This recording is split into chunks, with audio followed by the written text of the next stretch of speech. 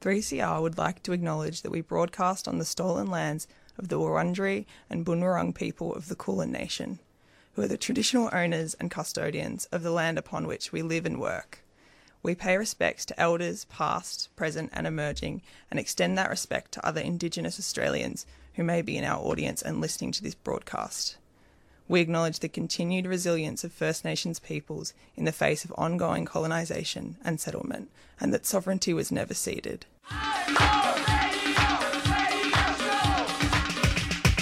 This is 3CR Breakfast. Oh, yeah. Alternative news, analysis and current affairs. Monday to Friday, 7am until 8:30am. Only double. Clap your hands.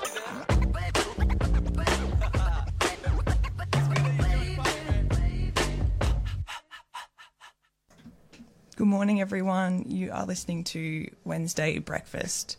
I hope that wherever you are, you're easing into the morning as much as possible. I'm Grace, and I'm here in the studio with Zoe. Sonia and Michaela is helping out in the background there.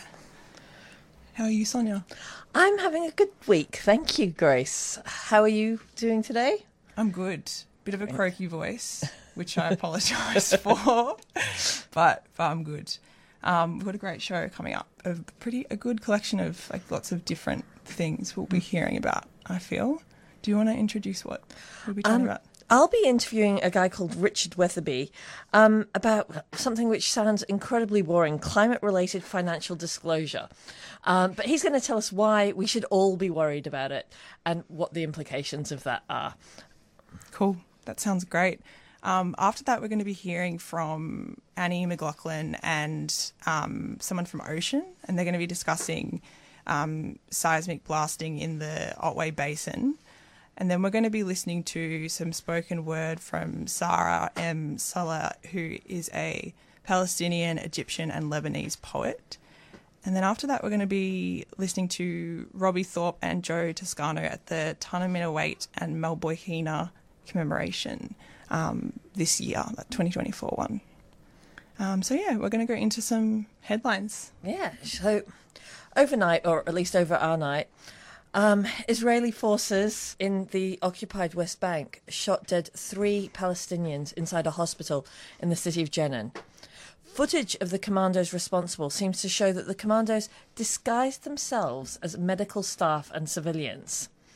An Al Jazeera reporter on the scene said one can only imagine the terror of patients and staff at the hospital in Jenin.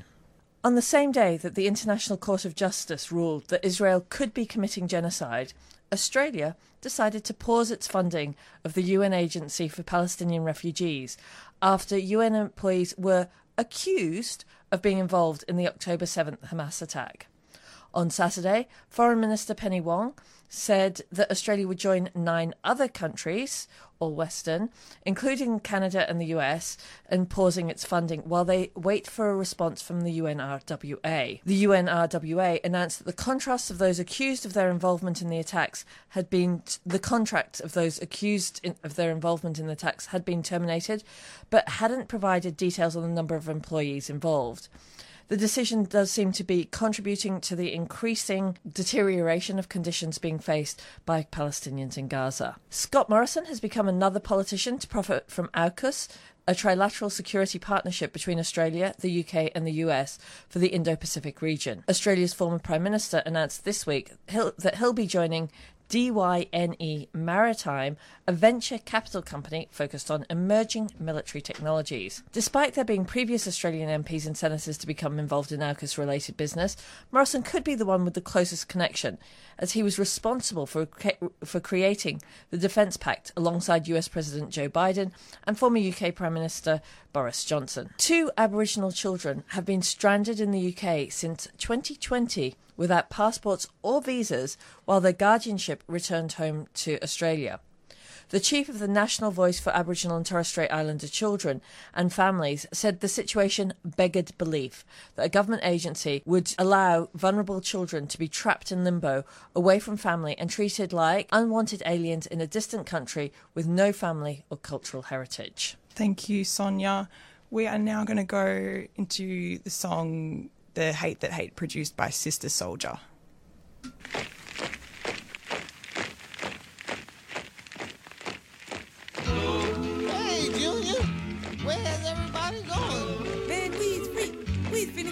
need them. What? But Master Dollar's been good to us. Why are we leaving? Why are we leaving now?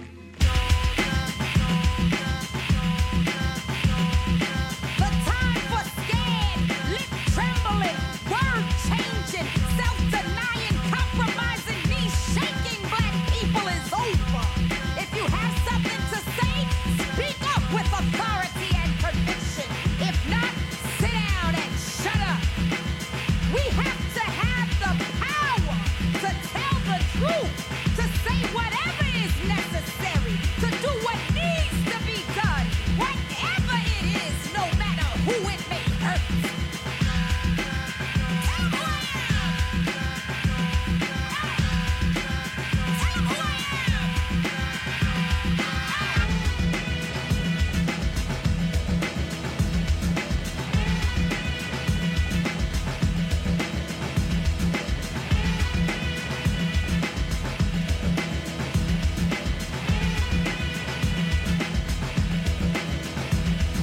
Soldier was not born to make white people feel comfortable.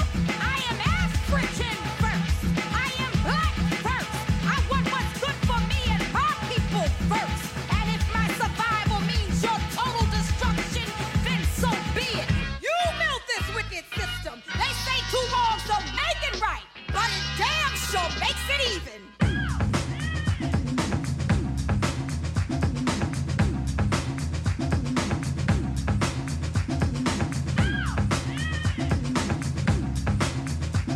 Yeah, you can speak and all of that, but can you rhyme, sister? Soldiers creating the statements I'm stating. Meant to be real, never accommodating. I give it to you straight, I don't water it down. No need to debate, I don't change it around. Well, if the truth hurts, well then you'll be in pain. And if the truth drives you crazy, you'll die insane. And you can tell Ted Koppel and even Dan Rather, cameras and lights won't affect the matter. Yeah, I know your nerves are wrecked to hear a woman that's a rebel. Well, you heard the bass, but soldiers the treble. Expert scientists, PhDs. Soldier pays no homage to a paper degree. My mind is mine, my thoughts are a friend to me. Damn your color and white world supremacy. Got you dripping and sweating, you can't believe what I said. Wait for me to change my mind. Hold your breath, you'll be dead. Dead. Dead. Dead.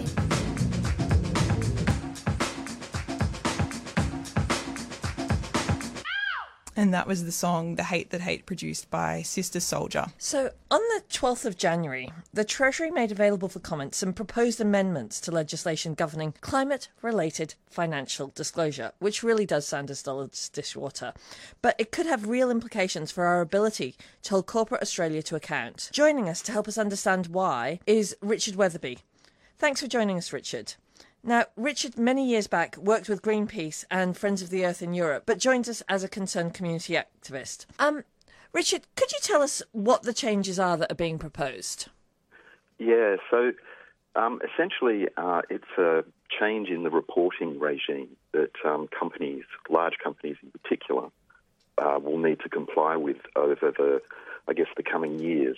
And the main things, certainly, that I'm interested in, and I think that are important for your listeners, relate to, restricting access to climate justice from, ordinary Australians, and also probably the unrealistic assumptions that are included in the changes.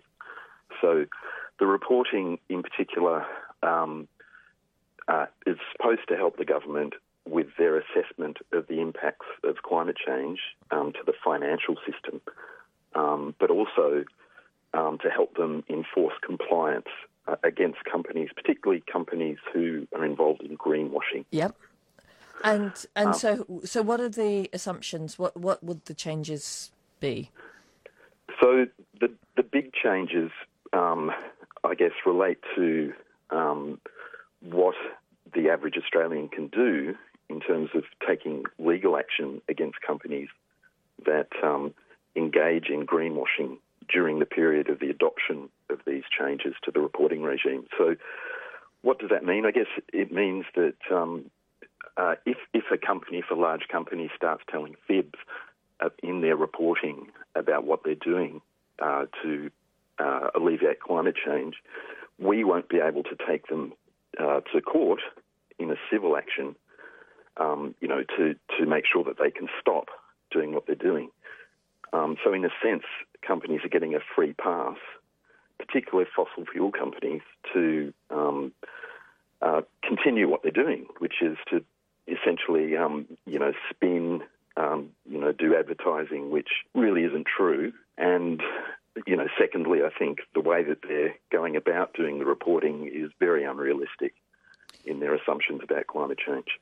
What the changes mean is that, would it be that the reporting is no longer made available to the public, or is it just that we can't take action on the reporting once? Yeah, so the reporting is going to be introduced over a 3-year period from financial years 25 to 27, so 2025 to 2027.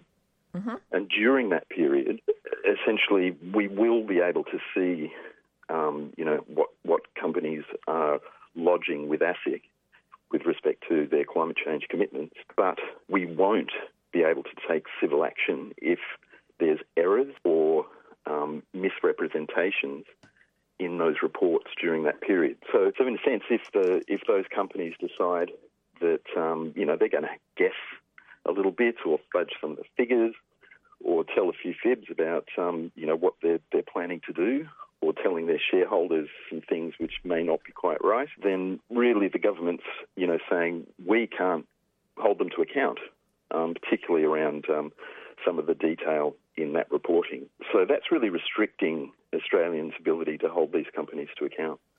And could you give us some examples of, actions that might have that would not have taken place or might not have taken place if these changes were in place at the moment or had already been put into place?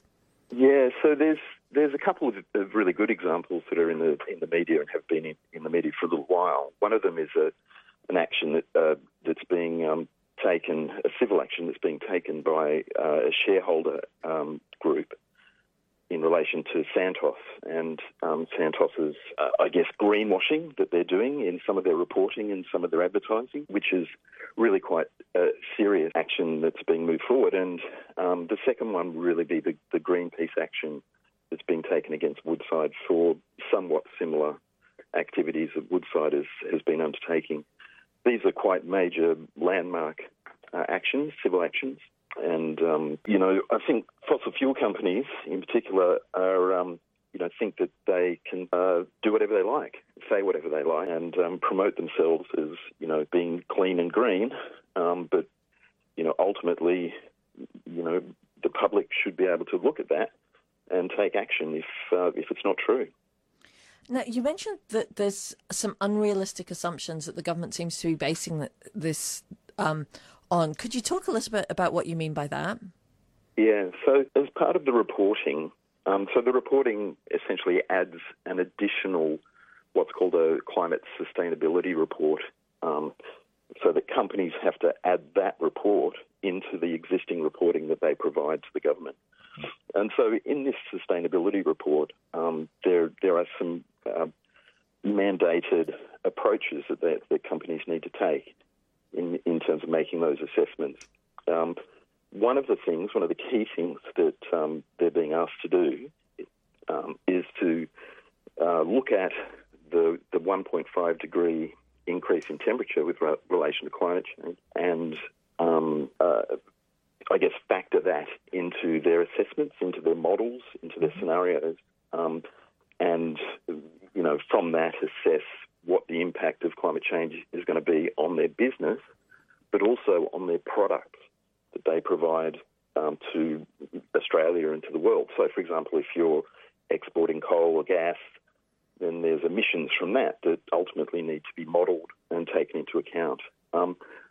And what I think, and I think what a number of other people and organisations think, is that those models are just unrealistic. So, for example, the 1.5 degree scenario, so, the increase of 1.5 degrees from 1850 to 1900, that we really have passed that figure. And there's a lot of science now that is, underpinning that and saying, yes, that's gone, that's lost. We are headed, rapidly towards a 2-degree warming. And but the what's in this proposed legislation is that companies just have to use this 1.5 degree. Now, that's unrealistic. It's not real world, and it presents companies with an opportunity to do some more greenwashing because it's easier to model and meet targets if the targets are lower. So that's the first thing. And the second thing is the government saying, well, you also have to have another target, which is a higher target, to include that in your models. So, it's more of a what if things go bad. But companies are free to choose what that figure is, what that model is, which is just... Sorry, let me just understand that. So basically they can work with a 4-degree target rather than a 2-degree target, for example. Yeah, exactly. But they're free to choose. So for example, if a company, if it wants to, make things easier, they can say, well, we'll use the 1.5 degree and our second model that we have to use, we'll just choose 2. That makes it easier, it doesn't look too bad. We can adjust our risks and our reporting accordingly, according to that. Rather than, in the real world, what science is telling us is that there are models which are genuinely worst-case models over the coming 50, 100 years that are much higher. And in fact, if, we continue to pollute the world with carbon over the next 50 to 100 years, the worst-case scenario, if it's business as usual, given the latest science, is that, we're looking at, 4.5 degree increases in temperature. And really, the companies need to be mandated. There needs to be a mandate that says use the worst-case scenario in addition to, a lower figure, because, otherwise this reporting is just garbage. So basically, I just want to try and make sure that I've got this clear and that listeners have got it clear as well. So basically, they can say that if they don't meet the 1.5 degree target, regardless of what they're doing, really, then the worst case will still just be 2. Is that right? So the government is okay. So the government is saying it is complicated. So I'm sorry about this. So the government is saying, as part of your reporting, you need to model according to 2 figures. So two increases in temperature. The first one is 1.5, and the second one is whatever you want. But what I'm saying is that 1.5 is gone. It's lost. Yep. We've shot past it, or we're shooting past it. So why don't you choose a figure like 2? Because that's more realistic. But also that second higher figure, instead of just, pick a number out of the air, yep, companies should actually, from a responsible risk perspective, say, well, what's the worst case that we should be modelling on? And frankly, that worst case is much higher. So basically they're going to be reporting in a way that makes the world look safer than it actually is. Exactly. Great. Now, can you explain to us what listeners can actually do? Is there anything that we can do about these proposed changes to the legislation at the moment? Yeah, for sure. So until the current round of consultations, so public consultations, is being carried out by Treasury, so Federal Treasury, on their website is the materials which I guess describe the changes to this legislation. It's a riveting read, but it's I guess it's. I presume that was sarcasm there.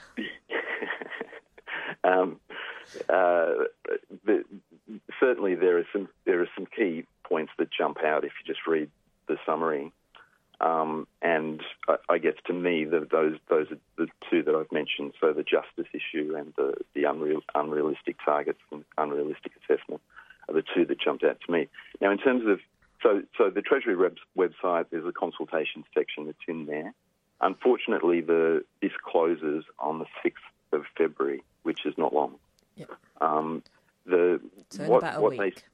about a week. And what they're saying is that, they're not looking for, war and peace in terms of submissions. They really want people to keep their submissions to 4 pages or less. So, the shorter the better. In terms of, are there any templates or are there any websites with forms or, things that people can just sign and say, okay, I disagree? At the moment, it's not that easy. It hasn't been taken up by, some of the usual suspects. So, there's nothing on the Greens site or anything like that. But there are examples, a quick Google search on, climate-related financial disclosure will show some of the concerns that certain bodies have because it's, open to the public. What I would say is if you are concerned, then do go to the Treasury site. Just look at the summary, which is fairly short.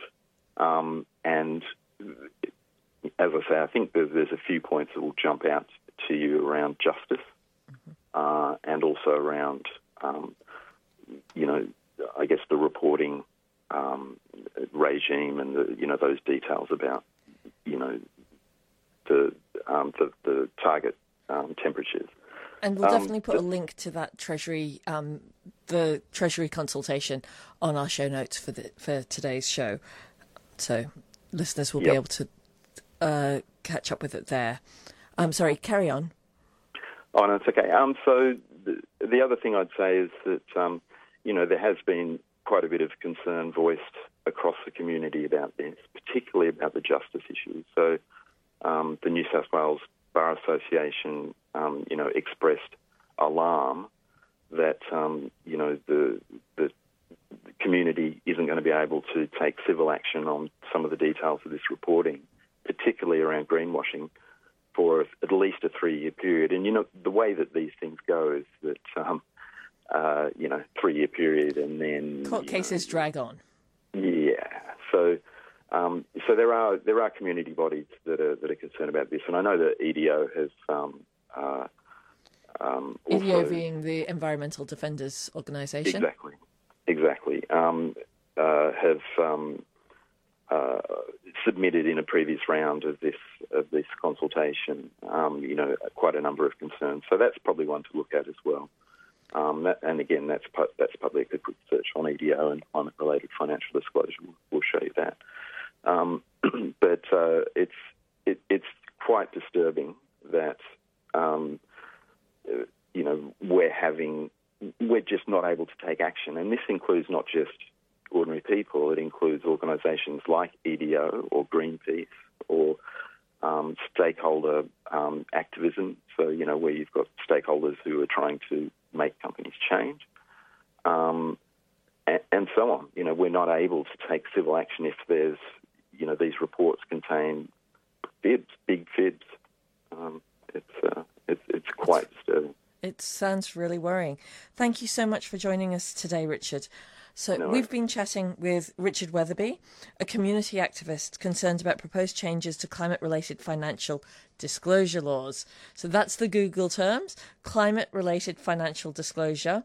You can see the draft legislation at, this is an awkward URL, treasury.gov.au/consultation/C2024-466 491, but you might be better off looking at the New South Wales Bar Association or the Environmental Defenders Organisation. And we're now going to hear a track, Now I Don't Need Your Love, by Lucky Love and the Gospel. Tonight, I think I'm more than enough for you. You're not worth my precious time. Can't believe what you put me through.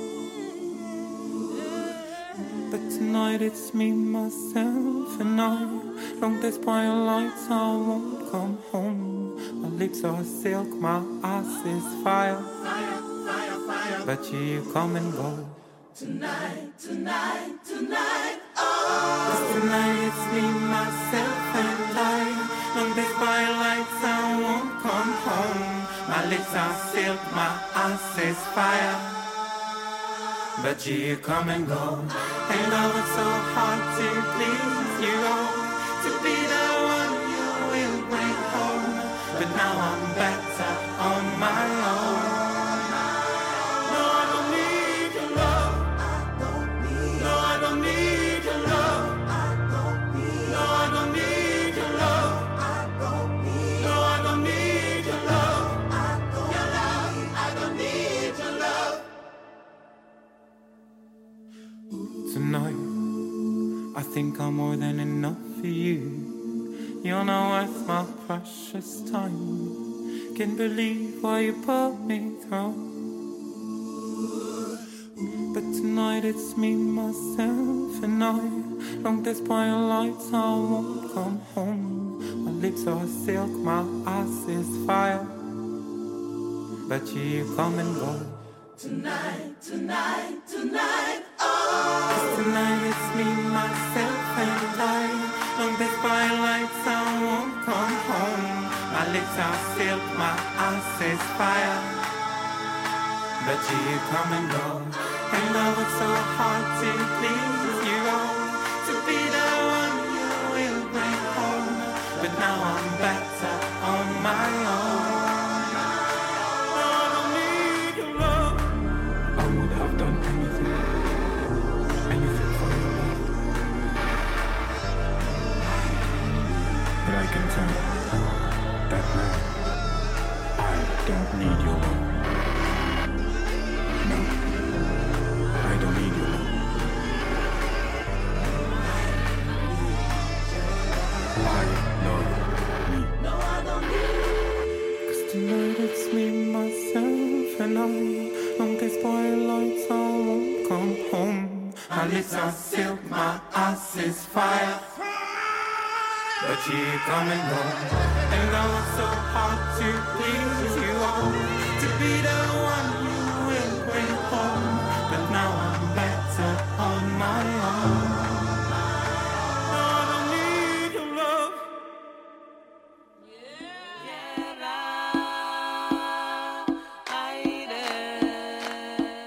Creating space for women and gender diverse people to thrive, the Queen Victoria Women's Centre is now taking applications for their inaugural Feminist Historian in Residence. Over 12 months, revisit their historical records to uncover fresh stories and perspectives.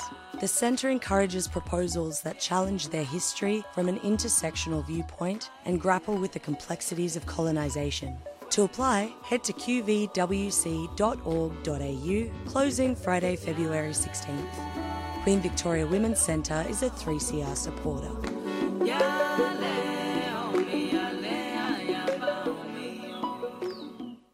Aboriginal and Torres Strait Islander children aged 3 and 4 can access 15 hours per week of free kinder. Kinder programs provide culturally safe places for children and families and are led by qualified teachers. Enrol for 2024. Speak with your preferred kinder service or local council today about how to register for a place. Koori kids shine at kindergarten. Find out more at vic.gov.au/kinder. Authorised by the Victorian Government, Melbourne. A 3CR supporter. You're listening to 3CR with Zoe and Grace, and that was the song Now I Don't Need Your Love by Lockie Love and the Gospel. We're now going to go and hear an interview that originally aired on Solidarity Breakfast on the 20th of January, and it was a chat between Annie Mcloughlin and Greta Carroll from Ocean. And they're going to talk about some of the groups and people who are fighting to block seismic testing in the Otway Basin, and they'll discuss some of the consequences for ecosystems and the environment if it goes ahead. Thanks very much for having a chat with me, Greta. You're from Ocean, which is a coalition of environmental organisations that's been working to raise people's awareness of the proposed seismic blasting in the Southern Ocean along the Otway rim. And I was wondering, can you give my listeners some understanding of what's at stake here? Yeah, absolutely. Thanks so much for having me on.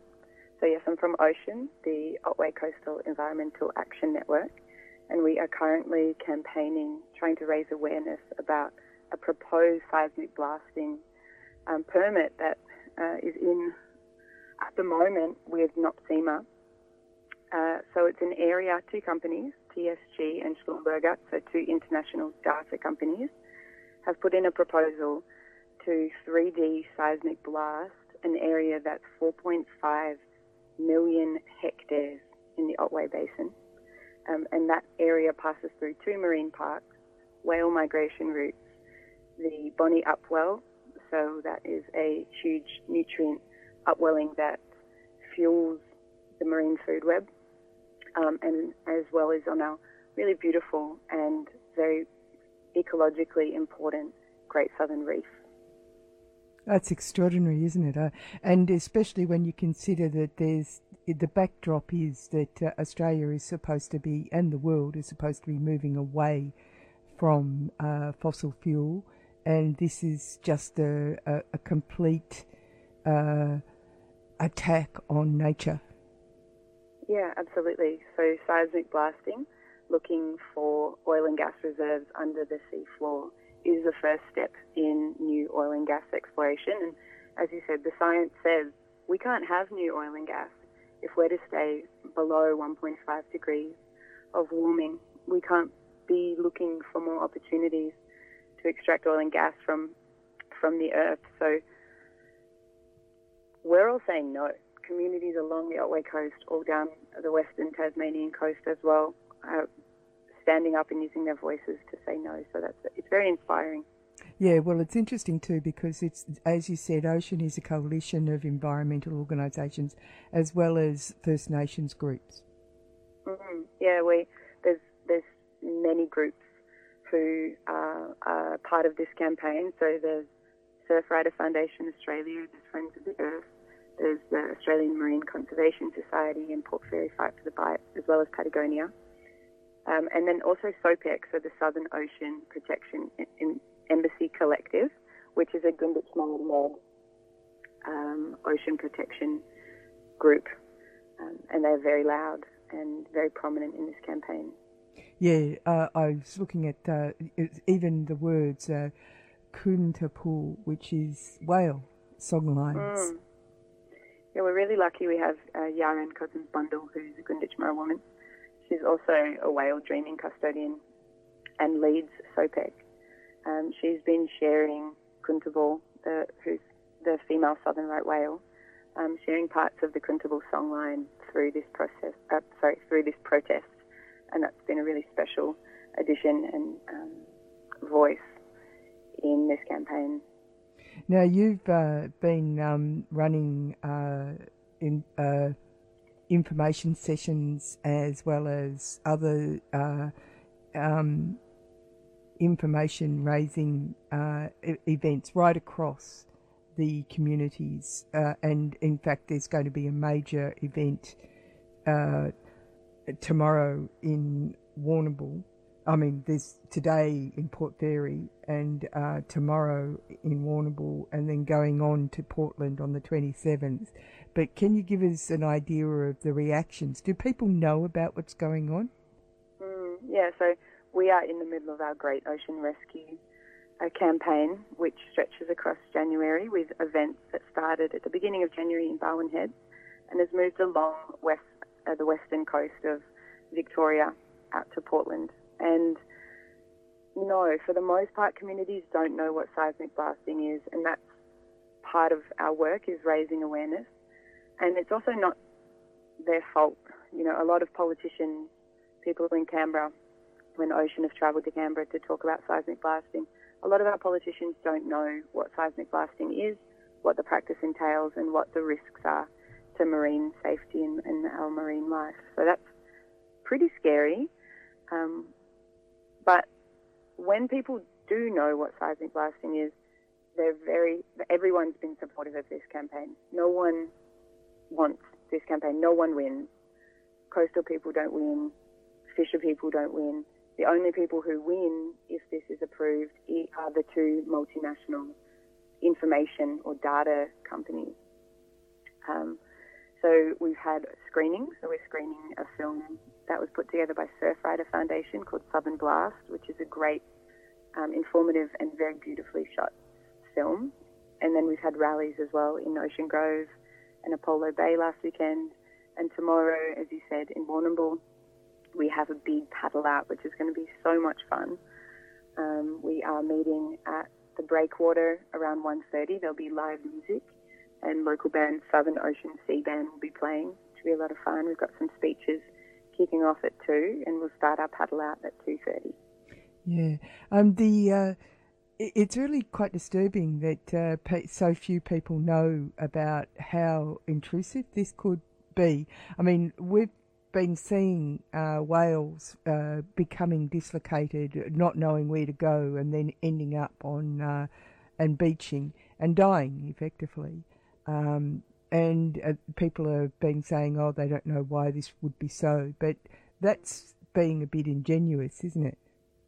Disingenuous. Yeah, so while seismic blasting as a practice has been happening for decades off our horizons where we can't see it, the research is relatively new, and the research has only come about because fisheries were reporting huge losses in their catches or whole scallop beds dying following seismic blasting events. And marine researchers then began looking at the impacts of seismic blasting. And as you said, it does deafen whales. And there are 25 different whale species that move through this particular application zone that they're looking to blast in the Otway Basin. But it also kills krill. And as far as the research has shown, it creates a hole in the biomass up to 1.2 kilometres around every single blast. And the only reason it's 1.2 kilometres is because that's as far as they looked. We don't actually know the extent of that hole in the biomass. We just know that as far as researchers looked, every single krill was dead. Oh my goodness. So we have some research that on some other species, particularly commercial fishing species, but I think it's safe to assume that if the foundation of the marine food web, our krill and our plankton, as well as the largest mammals that have ever existed on Earth, our blue whales, are being affected by the practice, that all species along that food chain are affected. Now, the coastline that you've been having your events at are prime holiday resorts. Now, there's this sort of weird dislocation between the main cities and the hinterlands. But because it's summer and because these are key locations for people to take summer retreats, you must have been getting quite a lot of reaction to your campaign. Yeah, all positive, thankfully, but I think that's part of the way in which we're campaigning. It's not angry and it's not violent. It's very informative, it's very welcoming, but it has also been very special to say to people who are sitting in cafes, say thank you for coming to our home, enjoying our coastline, and would you join us in protecting it? Because we love it too, just as much as you do during your holidays. And we've had people stand up in the cafes and applaud or take information slips and then come and join the film screening that night. Some people leave their cafes and join us for the walk down the main street. It's been very inspiring. Yeah. It's pretty important stuff. What has reaction from government levels, federal, state and local? Yeah, so we are lucky that we've had local councillors joining. We have some Greens members travelling down from Melbourne for the paddle out tomorrow, which is great. The decision is in the hands of the Resource Minister, Madeleine King. So we are writing to her office, members of the community are writing to her office through our campaign, and we haven't had a response yet. Yeah, it's a bit disturbing because we've had quite disturbing acceptance of seismic blasting in Western Australia at the Burrup Hub, and we've just had a rather disappointing, not quite the same thing, but the gas pipeline, Santos pipeline decision against the Tiwi Islanders. And we've also, in the background, we've got New South Wales deciding that it's all okay to chop down native forests. There's a battle on, isn't there? Yeah, absolutely. And I think, it is really important to recognise the practices that are still going ahead in the Barkah Peninsula, and also the most recent decision to approve the Santos pipeline through the Tiwi Islands, because what's happening in those parts of the ocean is also, it's all one ocean, you know. And as we stand up for coastal communities down here for our Great Southern Reef, it is really important that we're also standing in solidarity in the other front lines. And it is becoming more difficult for environmental activists. We've had change in laws. There's recent changes in protocol in the logging in Tasmania, where machinery doesn't have to be switched off if civilians are on site, or if both activists are on site. So there's people's lives that are becoming at greater risk. But we have won in the past. We won in the Fight for the Bike campaign. And I think what's telling is that this application permit stops almost immediately at the South Australian border. And I think all companies know that we really care about that area. And so this is our opportunity to unite and show that we also care about this part of our ocean too. Yeah, there's a world to be won, isn't there? And you can't not fight. You have to fight. What do you want my listeners to do to be helpful in a positive outcome? Thanks for that question. So if you are in the area, come on down to our paddle out in Warrnambool. It's going to be huge. It's going to be a lot of fun. Paddle outs always are such a beautiful way to unite in the ocean whilst we stand up for the ocean. You can head to our website, so ocean.org.au, and you can take action there. We have a link to a survey. You can send a letter to your Member of Parliament through Surfrider Foundation. There's a link to that too.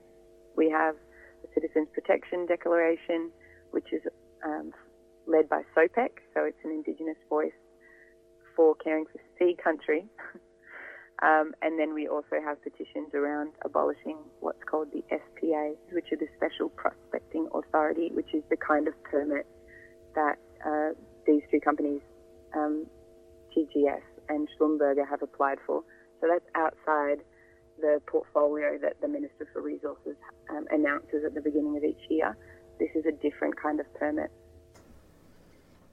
You're listening to 3CR, and that was a really great discussion between Annie Mcloughlin from Solidarity Breakfast and Greta Carroll from Ocean, chatting about the government's plans to use seismic blasting in the Otway Basin. And we're now going to go to the song Indigenous Land by Dreaming Now. Everywhere we walk upon in this world, one indigenous group or another has once lived there before for thousands and thousands of years. One of the most intricate and respectful ways to inhabit that place. We need to remember that. You're on indigenous land, original clans. Since beginning of man, countless years out on this land. Living so grand, aligned to commands. Intrinsic alarm, never disband. 60,000 plus, following law before this sleight of hand. Through the seasons and sacred plants, injurious storms for many lost men. From the desert down to the clay pan. And that was the song Indigenous Land by Dreaming Now. Such a great song. I loved that one. So we are now going to hear an interview between Cousens from the Spoken Word Show and Australian poet Sara Saleh. Sara's full-length poetry collection, Flirtation of Girls, has just come out. And she brings to her poetry her experiences of her Palestinian, Egyptian and Lebanese roots. And to quote the back cover, the book brings the politics of occupied homelands into sharp, unapologetic focus. And you can listen to the Spoken Word Show on Thursdays from 9 a.m. till 9:30. Hi, Dad. Thanks so much for having me. Well, I'm so glad you're able to find the time to be on the program. You're an Australian poet and writer of Palestinian, Lebanese and Egyptian heritage, and I understand you've been very busy lately. Yes, obviously, with everything going on in Gaza at the moment, Palestinians in Australia and across the world have been advocating on multiple fronts, doing everything that we can to try and stop and call for an immediate ceasefire. As you can imagine, that means a lot of lobbying, a lot of, with politicians and in parliamentary hallways. It means trying to get our story out there in media, trying to organize and raise awareness amongst communities and build solidarity. So there's been a fair bit going on. Right. And so tell me, which are the organisations that are representing the interests of Palestinians at the moment? Well, one of the organizations that's doing a lot of important work is the Australia-Palestine Advocacy Network. And the Australia-Palestine Advocacy Network, or APAN as it's affectionately known, has been doing a lot of sort of critical media and policy and political lobbying work, which I think is really needed at the moment, especially in the absence of humanitarian aid being able to go through for the most part in Gaza.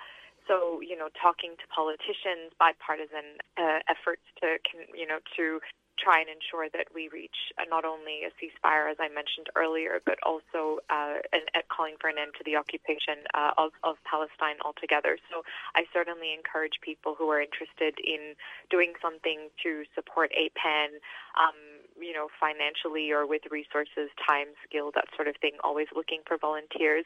And another organization would be BDS. So which is the Boycott, Divestment, Sanction Organization.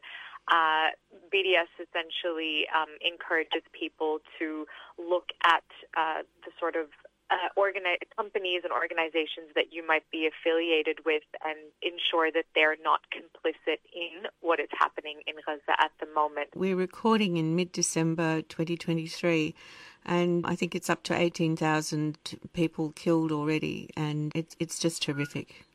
Indeed. I mean, look, there is obviously, we are feeling a lot of trauma and a lot of grief at the moment, and it has been really hard to function for quite some time now. I'm not going to sugarcoat it, but at the same time, in wanting to hold space and honor all of these feelings that we are collectively, coming together and feeling, I also want to sort of reinforce that it's really not about us, but it's about the people on the front lines who are doing everything they can, fighting every single day and losing so much, losing their lives, losing their loved ones, losing their homes. And for me, that's what I think is keeping us going, because we owe people in Gaza, Palestinians in Gaza, we owe them endurance. We owe them the discipline and the commitment to keep going even when we're tired, because this is a genocide, and I think there's really we have no other option, no choice but to keep fighting and to keep pushing and keep calling for that ceasefire. And anyway, one of the ways that the artistic community channels trauma and deep experiences through poetry, and congratulations on your first full-length collection, The Flirtation of Girls. How do you say the title in Arabic? It's Ghazal al-Banat. Wonderful. And so tell me, what brought you to poetry? Well, my poetry origin story is sort of a funny accidental one, if we can call it that. I've been writing for as long as I can remember, and I think, writing in various disciplines, but particularly focused on sort of nonfiction and academic writing. And at one point about a decade ago now, I was feeling quite clogged, you can call it writer's block, and a friend suggested that we attend this event called the Bankstown Poetry Slam. It had just started. It was its first event back in February 2013.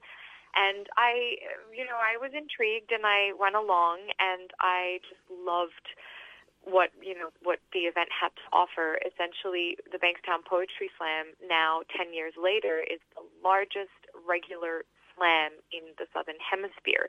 And what I especially love about the Bankstown Poetry Slam is the fact that it was founded by people, two young poets rather, from Western Sydney who wanted to create a space that was accessible, that was non-hierarchical, that allowed, made poets of all backgrounds feel really welcome and feel empowered to come and share their poetry and their stories, whether it was about, family or love or friendship or even coming out or war or what was happening in Palestine or Australia's inhumane refugee policies. All of these things were very common topics that these poets felt strongly about and used poetry as a platform to speak about in a way where, it wasn't subjected to any institutional restrictions, any elitism that can happen, in the arts sometimes, or any sort of external gaze that dictated the parameters for these poets. I think it was an amazing self-determined space that has, just gotten bigger and better over the last decade. So that for me was really, it resonated, and I ended up, continuing my poetry journey there, being challenged as a poet, writing and being challenged and growing as a poet by my peers and colleagues. And after that, I was propelled to keep going, workshops and just mentorship and writing and putting myself out there and publishing. And now here we are publishing a full-length collection, which, I am so privileged to be able to say. Yes, no, it's a beautiful book and published by the University of Queensland Press, which is a really serious publisher. So congratulations. And what were your influences in writing poetry? You said you've been writing all your life, but were there particular poets that you used to read that, whose voices inspired your voice? There's so many. I wouldn't even know where to begin. I think with my, journey as a poet, when I started to sort of take it seriously and realize that, even though it started out as an accident, I really love it and I want to keep going.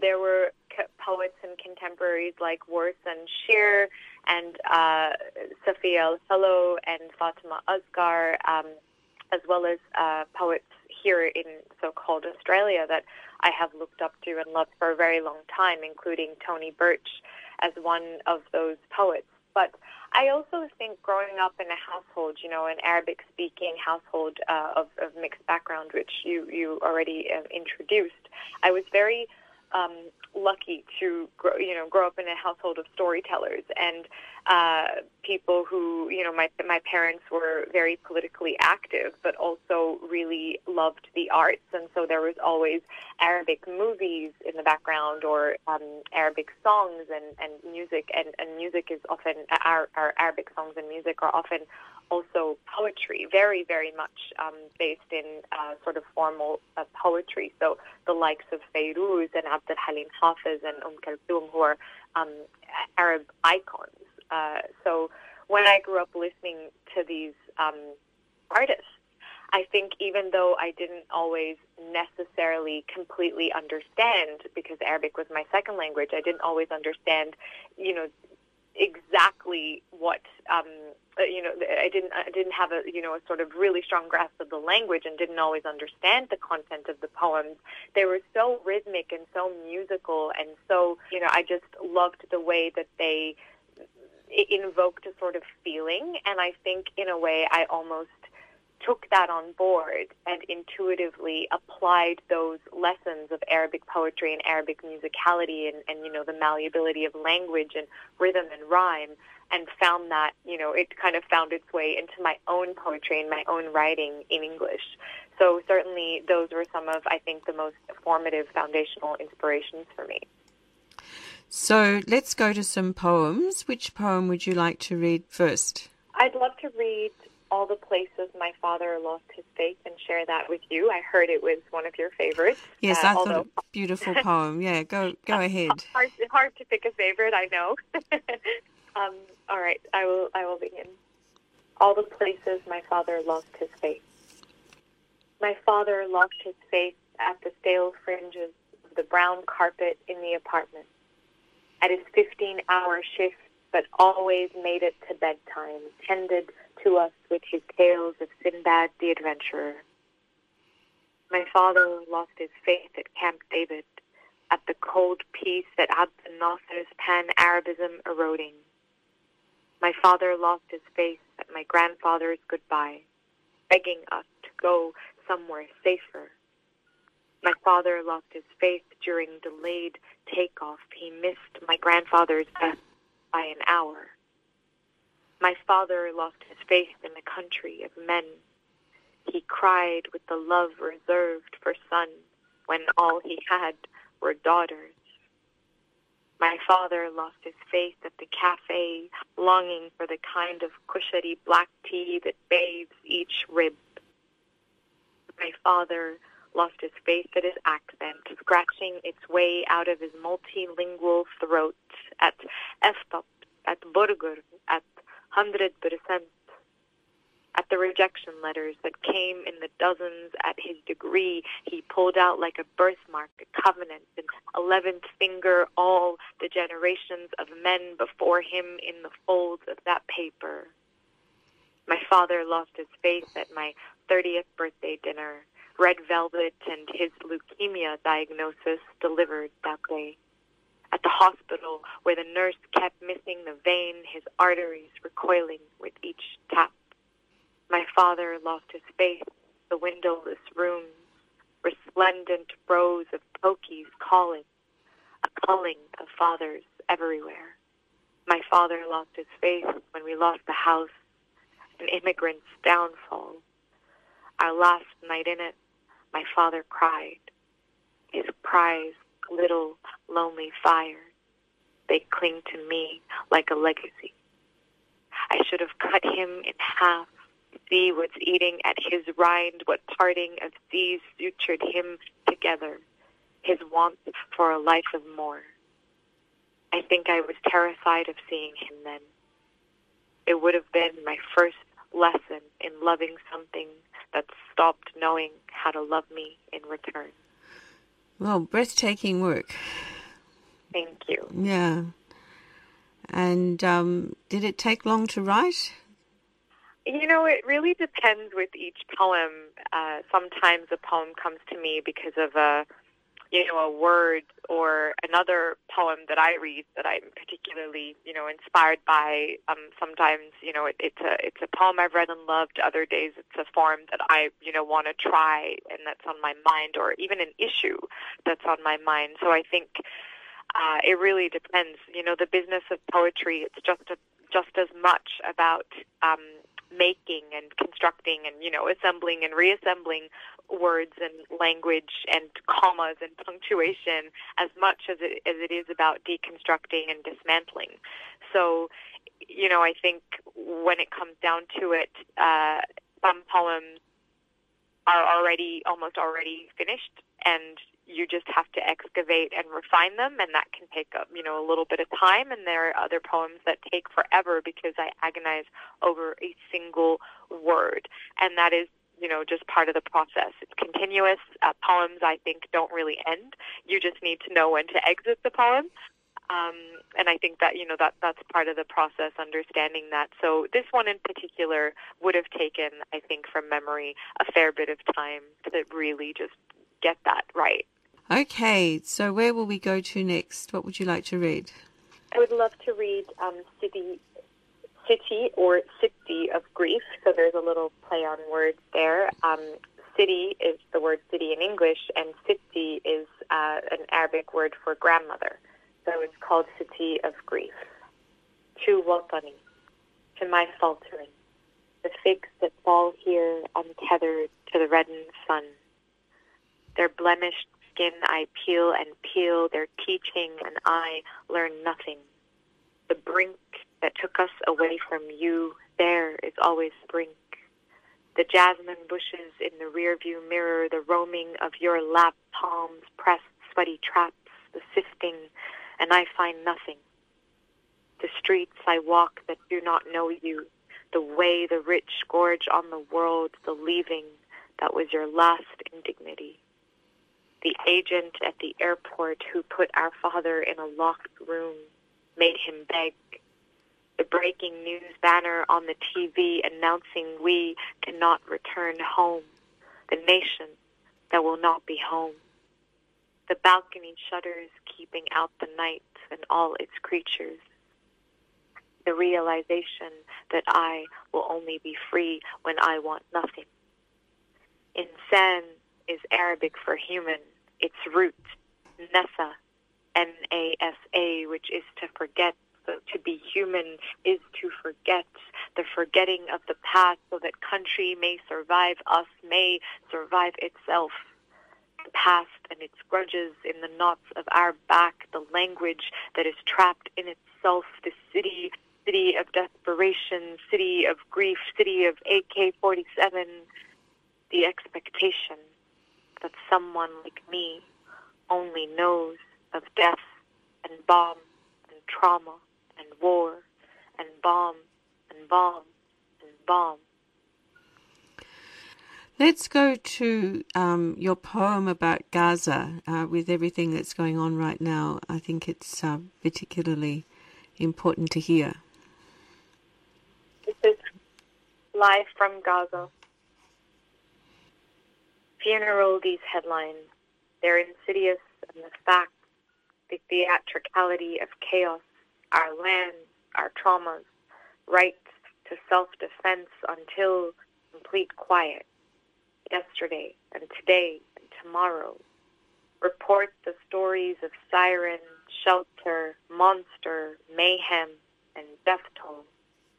The bias of those under bombardment, the false equivalence, the certainty in script and circumstance, in distortion. In the twitch and spasm, the absolute lie, no, the absolute loss. Telling the truth and power of the narrative, the maybe in the testimony, the complicated in the detail, the question in alleged, the myth in question. Existence is assault, is escalation, is conflict, is dozens killed, is airstrikes. Investigation is children, is shield, is the militants, is schools, is sides. Gaza is retaliation, is the buildings, is humanitarian crisis, is strip, is ceasefire. Freedom is sand, is world, is cage, is murder, is ours. Existence is assault, is escalation, is conflict, is dozens killed, is airstrikes, is investigation, is children, is shield, is the militants, is schools, is sides, is Gaza, is retaliation, is the buildings, is humanitarian crisis, is strip, is ceasefire, is freedom, is sand, is world, is cages, murder, is ours, was. You're listening to 3CR. We just listened to Di Cousens interview Sara Saleh, an Australian poet. Her first full-length poetry collection is called The Flirtation of Girls, and you can listen to spoken word on Thursdays from 9 a.m. to 9:30. And we're now going to go to a song, but there is a language warning on this one, so if that's a problem for you, just tune back in 3.5 minutes. It's the song called I Can't Breathe by Dobby, featuring BARKAA.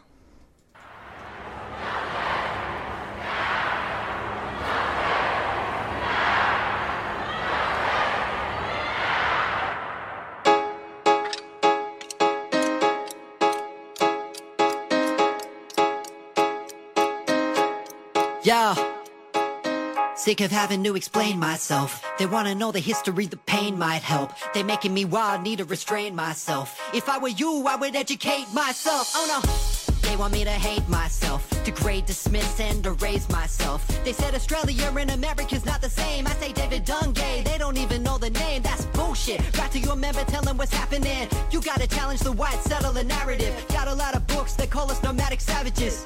Maybe that's a connection to them attacking us. Government thinking up any other solution, but truth leads to treaty and revolution. Killers acquitted, your silence is killing. Give us your platform so your people can listen. First came the massacres, then came the mission, then stole the children, then filled the prison. No wonder our people do not trust the system. Over 400, not one conviction. Shame. No justice and no peace. They won't charge the police. They both said, I can't breathe. They both said, I can't breathe. No justice and no peace. They won't charge the police.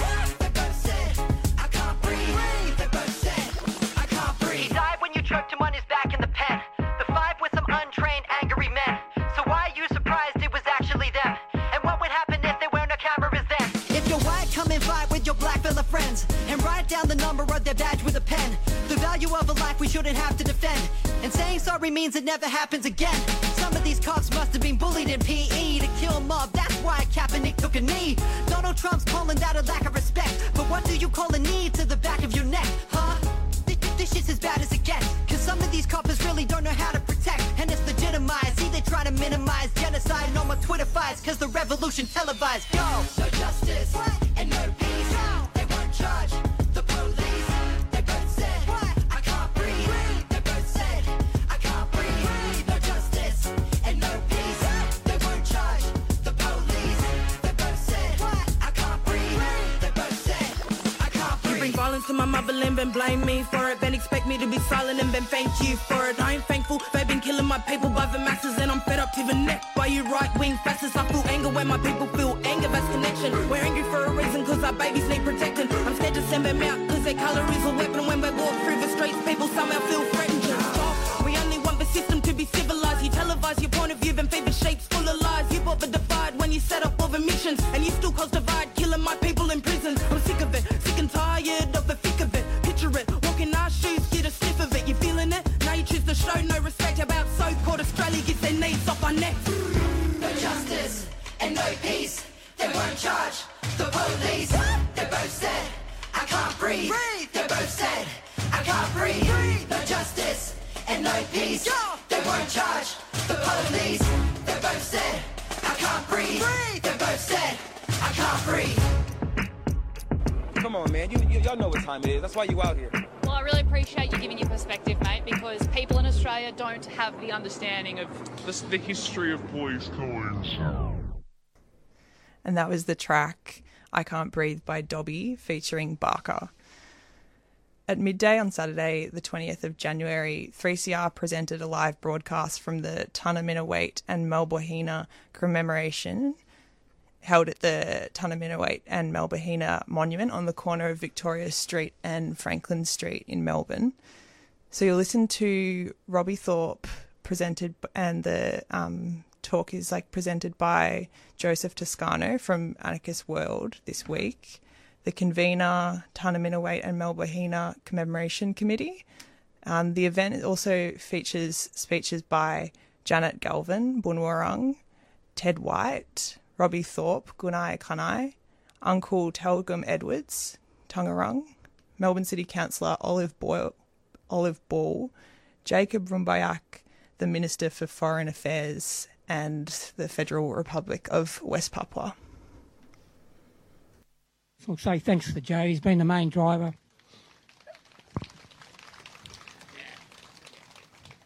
And his beloved wife as well. They put a lot of time into this, and the other committee members as well, and 3CR Community Radio.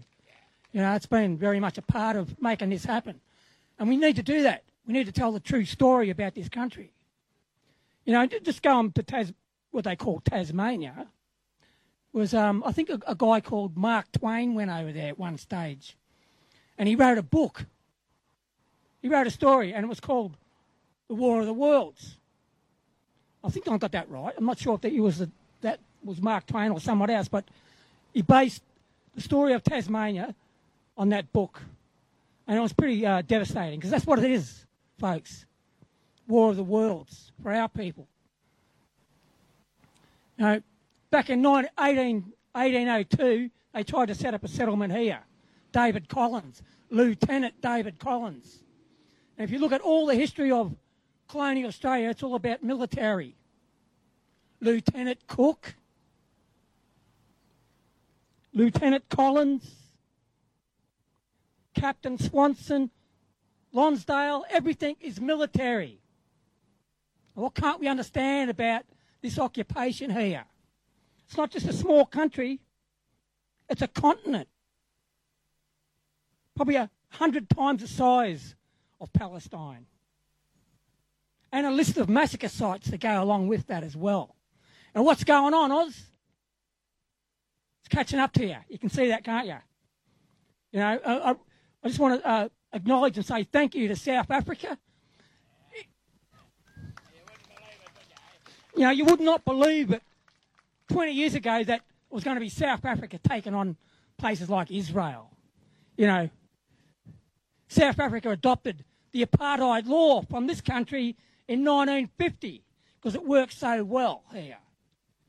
And our people were decimated from being 100% of the population to about 1%. That's genocide in anyone's language.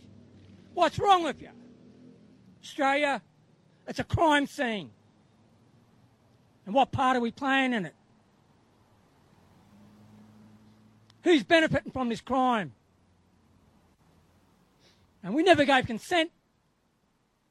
And we're human beings, right? We've sorted that out, haven't we?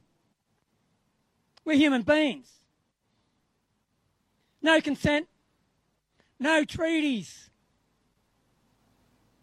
So where does the white man and all the colonisers in behind him get their jurisdiction over this land? Simple question. This man here asking the question about jurisdiction for the last 10 years in these courts here can't answer the question. Everyone should do it. We need that clarified. Now, we're lawful people. We had established law. We were a socially organised society for 100,000 years at least. Ceremonial burials. We were able to look after our children, our old people. And we didn't need to be managed by colonisers and invaders. And how badly did they do that? All making a quid out of our misery and perpetuating it. That's why these things are so important. I really want to say thank you to everyone who has come over the years, people today. You know, thank you. Really, I really do mean that. Because our day's coming, folks. And there's a lot to clean up here. You know, let's talk about the mounted native police force. Death squads like no other. Here. And also, I don't know if you want to take this one on, Joe, but there was a guy called Tunnerminnerwait. Anybody heard of Tunnerminnerwait? He burnt the jail down. That's a celebration. That's recognition. The first jail in Melbourne was burnt down by a Woiwurrung man. And he got all his brothers and anybody else who was in that jail out. That's a hero. Apparently he went that way and took flight. I think that's why they call it Tunnerminnerwait up there. Remember that every time you go on a flight. The resistance of Aboriginal people. It's never ended. It might be more, it's not the brutal genocide that was going on back in the day. It's just more sophist and sophisticated these days. And we're still struggling against it. Now, our population in Victoria went from 100% to about 0.01%. That's genocide, folks. That's genocide. The most heinous of all known crimes. And what are we doing about it? Watching all this grow. This is rubbish. It's all on the back of our people too. You reckon we can get into one of these joints? Nah. Australia has pride in genocide. It really does. You can see it in them. Not you, mob. This is the difference. There is conscientious people there. In fact, there's a whole reservoir of conscientious people in this country. If you remember the reconciliation march, there was 1 million people there. What happened? Not that I believe in reconciliation. You need to deal with the real issues like ending the hostilities against Aboriginal people officially and making sure everyone on this planet knows about the war that's going on here in this country. Now, this is what emboldens people like Israel and other fascists around the world think they can do what Australia did and Britain done, right? Stop them here. Stop genocide in your own backyard before we go mouthing off about anywhere else in the world. Clean up your own backyard, Australia. And that means supporting people like Teljum, arguing the question about their jurisdiction. So it's pretty fundamental, folks. You know, after all this time I've been involved in Aboriginal politics, I arrived at these three things. I call it the black GST. The issues are genocide, the issues surrounding genocide in this country, the failure to acknowledge the sovereignty of our people in this country, and the lack of a treaty consent. Now, if you haven't got treaties or consent, you haven't got jurisdiction. I hope you're telling the judge that. I certainly am. Yeah. But, you know, we need to keep doing this. There's lots of sites around here. They're important to be marked. In fact, there's hundreds of massacre sites all across the state of Victoria. That's the true story. And why can't we begin to heal those places? That's what the local community and Aboriginal people can do together, if they're fair income. Right? And it's not going to go on too much longer. It's the end of the day. You got the climate collapse going on. And the climate's being destroyed because the disrespect of the customary law of this land. You think that would have happened if you recognised our law? No. It's all about greed, selfishness.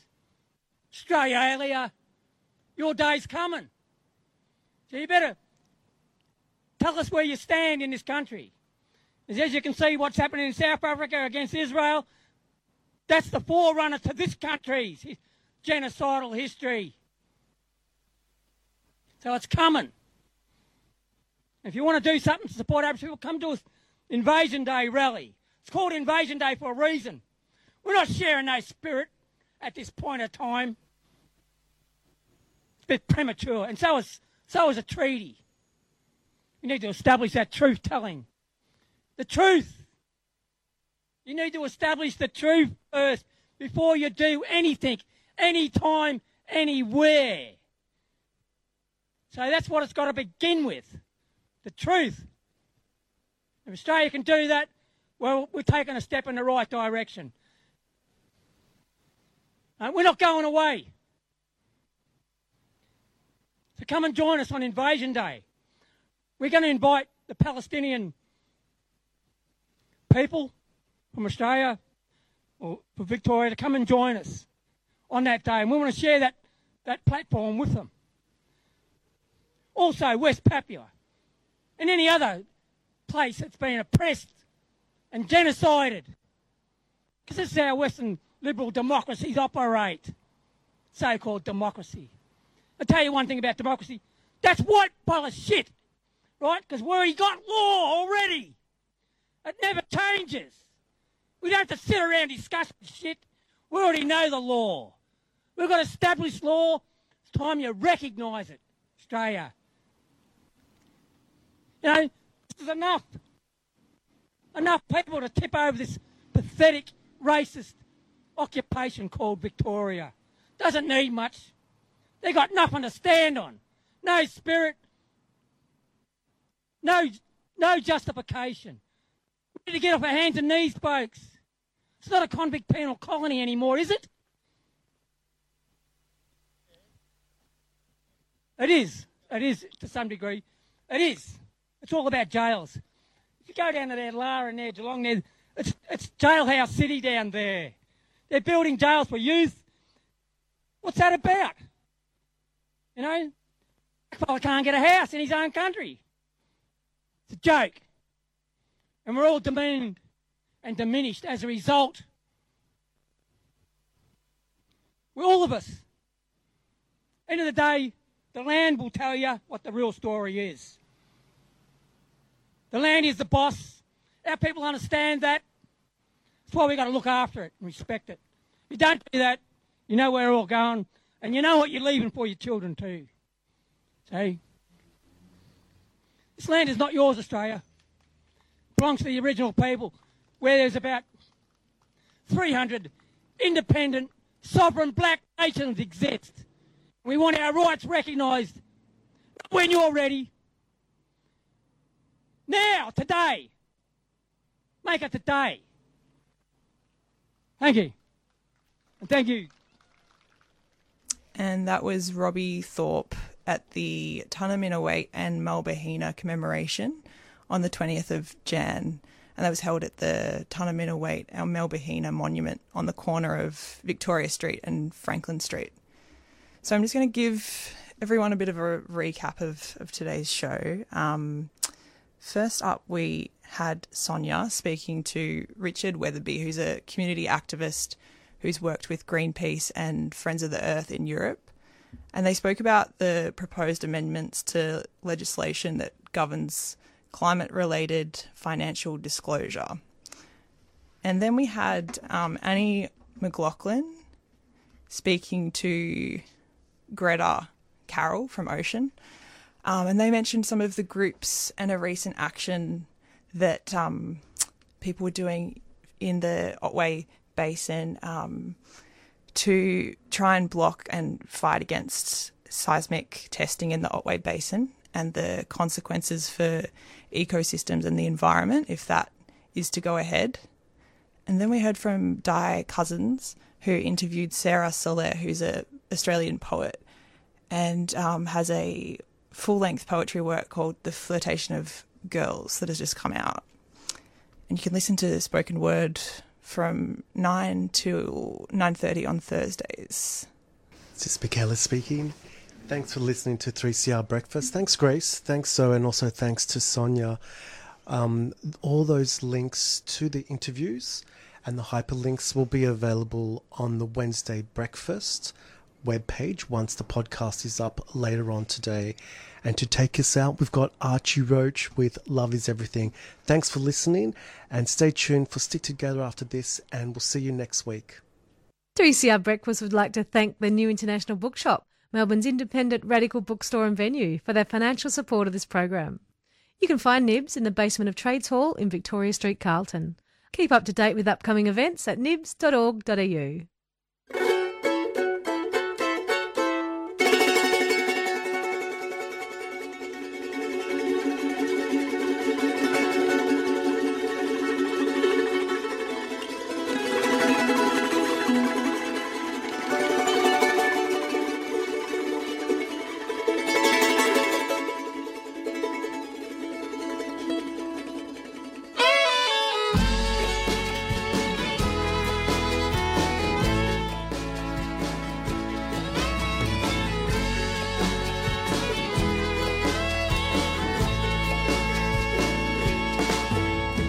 What is love?